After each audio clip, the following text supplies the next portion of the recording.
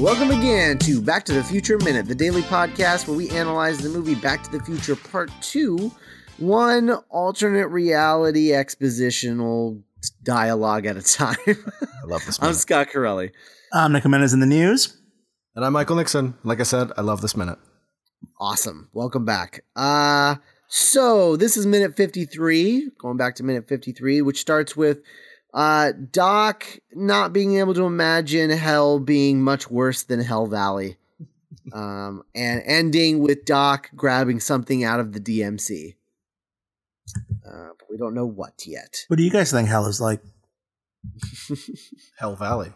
Hell Valley. I think hell is a reality that is run and controlled by your worst enemy. I think. For me, it'd be just like having to explain time travel this basic to somebody for the rest of eternity. Oh my god. Or possibly bees for me anyway. Bees, strong contender. Bees. I think hell is a group of people trying to have a Skype conversation, and it's everyone. It's somehow your computer's fault, but with everybody. That's pretty bad too. Yeah. So the lab is a disaster. From the late 2000s. The lab is a disaster. Yes. And I like. There's no electricity. There's shit everywhere. The Candles. lights. Yeah, right. So he's got candles up. The candles. There's that one candle that's like almost like a torch that is just completely melted down the side of the beam that it's hanging on. Mm-hmm. All of the overhead lights are all like hanging down just for good measure because it's not enough that there's no electricity. They also have to be ripped down. It's interesting looking at set direction and just being like, what was their thought process there? Like, what do they think happened here? Like, what did happen? I almost wonder if, because as we'll learn later in the week, Doc is taken away somewhere. We don't want to get too much into where, because that'll happen later. But I like to imagine that the reason that the lab is in shambles is because they had to chase him around the lab to take him away. No! Send the ceiling rafters knocking lights down at him. Yeah. It was the Benny Hill chase of this movie. Yeah. Honey, hide under your bed. Random sci-fi inventions at them. Yeah. Yeah, it's a interesting set direction, I think. But yeah, so this is the minute where Doc has to very clearly and simplistically explain alternate universe theory with the timeline, alternate timeline. And it is really clean, I'll say that. And as far as the rules go in this franchise, it works, but I have questions about if I have a theory about this, if that's helpful. Oh, what's that? I have a theory about this, if this is helpful. Okay, because my big question, because my big question is, if the future doesn't exist other than the future of alternate 1985, then how do they have remnants of that future in this timeline at all? Because they're time travelers. That's the thing. So it's by the nature of narrative, time will either try to excise a time traveler who can be easily removed, or insulate a time traveler who's still necessary to closing the loop. I mean, without Doc and Marty, you can't fix this very clearly bad alternate reality situation. I mean, at the end of the day, what Doc is saying to Marty is, here are 3 lines. We have to exterminate this entire timeline's worth of living things. Let's go! Like, they need to commit genocide at a planetary level, at a timeline level, to fix this shit. That's their job. Enjoy. But in terms of the remnant stuff, like, old Biff still has to exist in the 1950s, presumably, to deliver the book Right. He did that from 2015. So they have to seal all this crap in like one movie's worth of time bubble. Mm-hmm. So yeah, my theory is basically the time insulates travelers when necessary.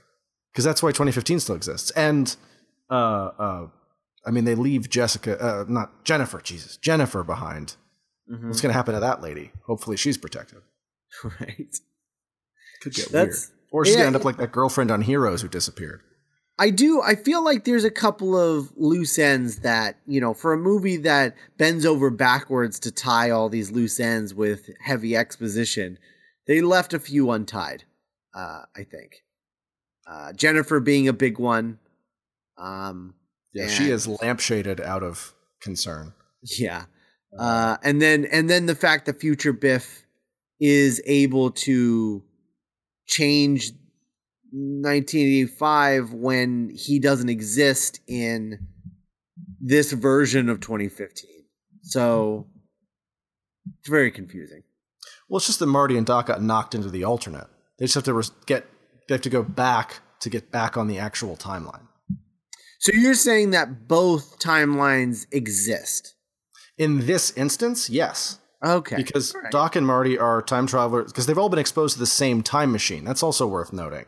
So for Doc and Marty to be in 1985A with the time machine, old Biff has to use the time machine to go back from 2015 to wherever he went, X on the chalkboard, and later, so that 1985A can exist. Okay, interesting. Time travel's confusing. It's 3 lines on a chalkboard. Go with that. Yeah. But it's also like Doc explaining the third thing you learn about time travel to Marty. Well, what's really interesting about the 3 lines on a chalkboard thing, that is not in the script. That was obviously a studio note that wanted it to be perfectly clear what was going on.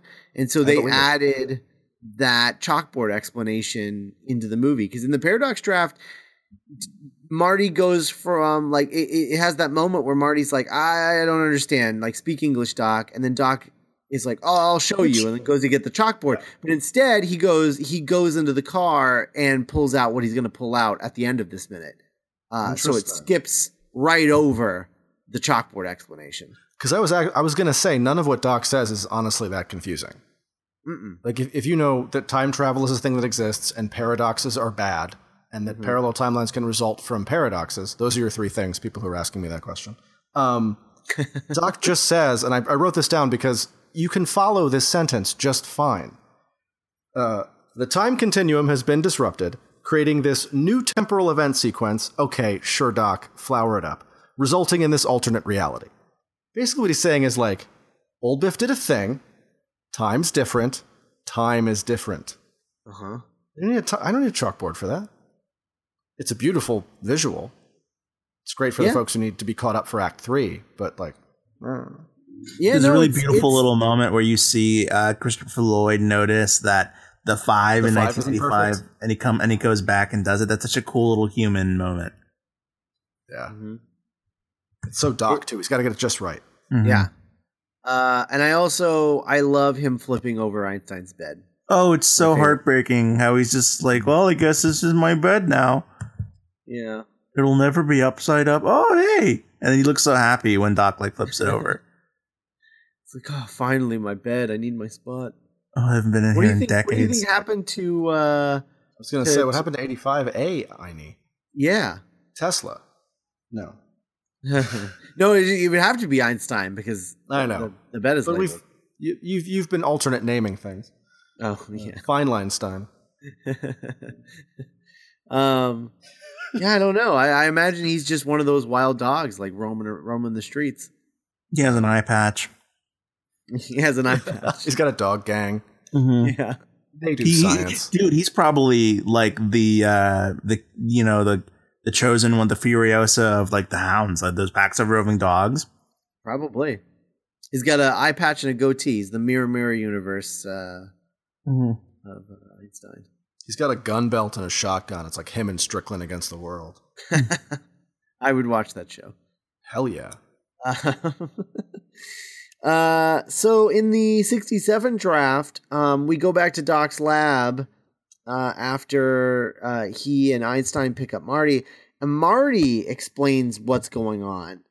And Doc says, he's the one that's kind of confused, which is really interesting. That's odd.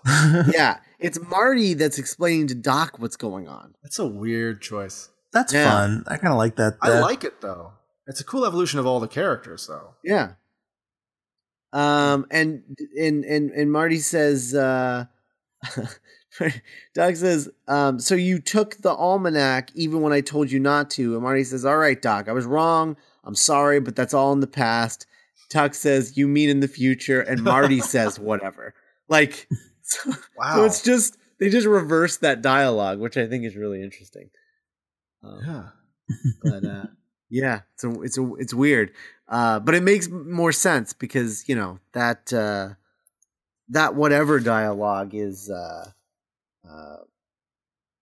weird. The way it's kind of not Marty. Right. It's not really Doc though either. It's just weird dialogue that just kept being reused. It sounds like something that gets cut. It does. Yeah. I feel like Christopher Lloyd on the day would have just replaced it with like a Yeah. Sure. It's like half a Rick noise. Yeah. Man, you always I love hearing that story about how in Breaking Bad the scripts would get cut all the time because Cranston could say with a look what could have been said in a monologue, and I feel like comically that's very true of Christopher Lloyd. Oh yeah. Yeah. Definitely. He's great at communicating just stuff with him. Oh, yeah. I mean, think about that scene of him watching young Lorraine interact with Calvin Klein. You know what I mean? Like, he's saying so much. Mm-hmm. So Michael, what's your background with this movie series, and how do you rank the movies? That's tough. I feel like I put them usually in running order for me. Okay. Which I know has recently become relatively controversial, I feel like. I don't know. I feel like some redemptive readings of Back to the Future 3 have happened. And I like Back to the Future 3, but it's just a Western. Everybody calm down. It's a Western Back with to a the really Future, cool trade. if that's the case, then Back to the Future is just a 1950s period. Yes, but it's also a 1950s period piece that's introducing the concept of a time-traveling car. I guess It's doing a lot of heavy lifting for the series, and it's good that the first adventure is relatively simple. Yeah. I mean, it is still kid accidentally smooches mom. Anyway, John Mulaney has a better take on this than me. Comedian. No, whatever. I enjoy him on The Flash. He should absolutely play future Barry at some point. Or Barry, it's me. Yeah, it's me. Also Barry. I look terrible. Mm. Not that. No, I mean, anyway. there's a joke where he looks like a awful looking. I'm like, anyway. So yeah, I feel like it's weird. I feel like I've always had these movies in my life. I couldn't tell you a time when I hadn't already seen the Back to the Future movies, which is weird. But I was born the year 2 comes out. So basically when I had cognition, all 3 of these movies were out already. So that makes sense. So yeah, I just feel like I was always watching them on cable marathons, or I was a kid who watched a lot of TV growing up. Can you imagine? And thinking about ridiculous sci-fi stuff a lot. Can you also imagine? So these 3 movies were always kind of, when they were on, I would put them on no matter where they were in the movie. They were sort of that kind of movie for me. If it was flipping channels and a Back to the Future movie was on, any of them really, I would watch it because I enjoy them. They're good. I think that's pretty much the case with just about everyone we've had on this show. I mean, they're very good comfort movies. They're massively watchable movies. Yeah. And rewatchable in any order, or out of with parts out of context, or it's just the cast is good, the script is tight, it's shot really well, it's a good movie. It's also remarkably small for a time travel adventure. I feel like if Back to the Future 2017 is going to be like Marty taps a butterfly and has to prevent a giant light from firing into the sky like every fucking blockbuster. Yeah. You couldn't do a movie this small or personal with an element like time travel unless there was an even dumber romance subplot. If it was made today, I feel like as is, I feel like Back to the Future would be looked at like a safety not guaranteed kind of style movie. Yeah. It would be made really cheap. And it'd be a super low budget like indie movie. Yeah, the car would be a gremlin with like a pipe welded to it. Right. And you would never know if they actually went in time. Well, actually, the car would still be a DeLorean. It'd be one of those like CRVs or something. Yeah. Some ridiculous failed electric car. I asked the cinematographer what kind of car his mom had, and he said a DeLorean. Sure. I work for like a A24. VW bus or something. Yeah, it'd absolutely be a VW bus. It'd be the VW bus from Little Miss Sunshine with a cardboard box full of dreams in the back to let you supposedly travel in time. Oh, man. All right. Really, that's minutes, all I got. I got through my whole time travel ramble a lot faster than I thought I would. So sorry, everybody. Oh, it's fine. It's good. Yeah, that's all I got for this minute. You guys have anything else? I think I'm good. Okay. So we'll be back tomorrow. Recording just stops. Oh, okay. They don't do a thing. We'll be back tomorrow with Minute 54. In the meantime, you can go to our website, duelinggenre.com, where you can check out our other podcasts, The Doctor's Companion, our Doctor Who podcast, Geek by Night, our original audio drama. You can also find 2 short films directed by me there, Unexceptional and The Cupid Division, are both on our website under Films on the main page. You can also follow us on Twitter and Tumblr, like us on Facebook. If you want to email the show, you can do that, contact@backtothefutureminute.com. If you want to check out our Patreon page and help us get Back to the Future Minute No Roads edition off the ground, go support us at duelinggenre.com/support. Once we get to the end of part 2, we're not going to cut our hiatus short this time. We're going to take legit hiatus this time. So no month off. We're going to take a while. So if you want your Back to the Future Minute content, good way to do that will be to support us on Patreon and get the No Roads edition off the ground, because we will do that throughout the hiatus. So it'll be a good way to get a weekly dose of Back to the Future Minute. And also special thanks to Patreon associate producer David Jeffries, Hand of the King, Hand of the DeLorean, David Jeffries. We'll talk to you tomorrow. Bye guys.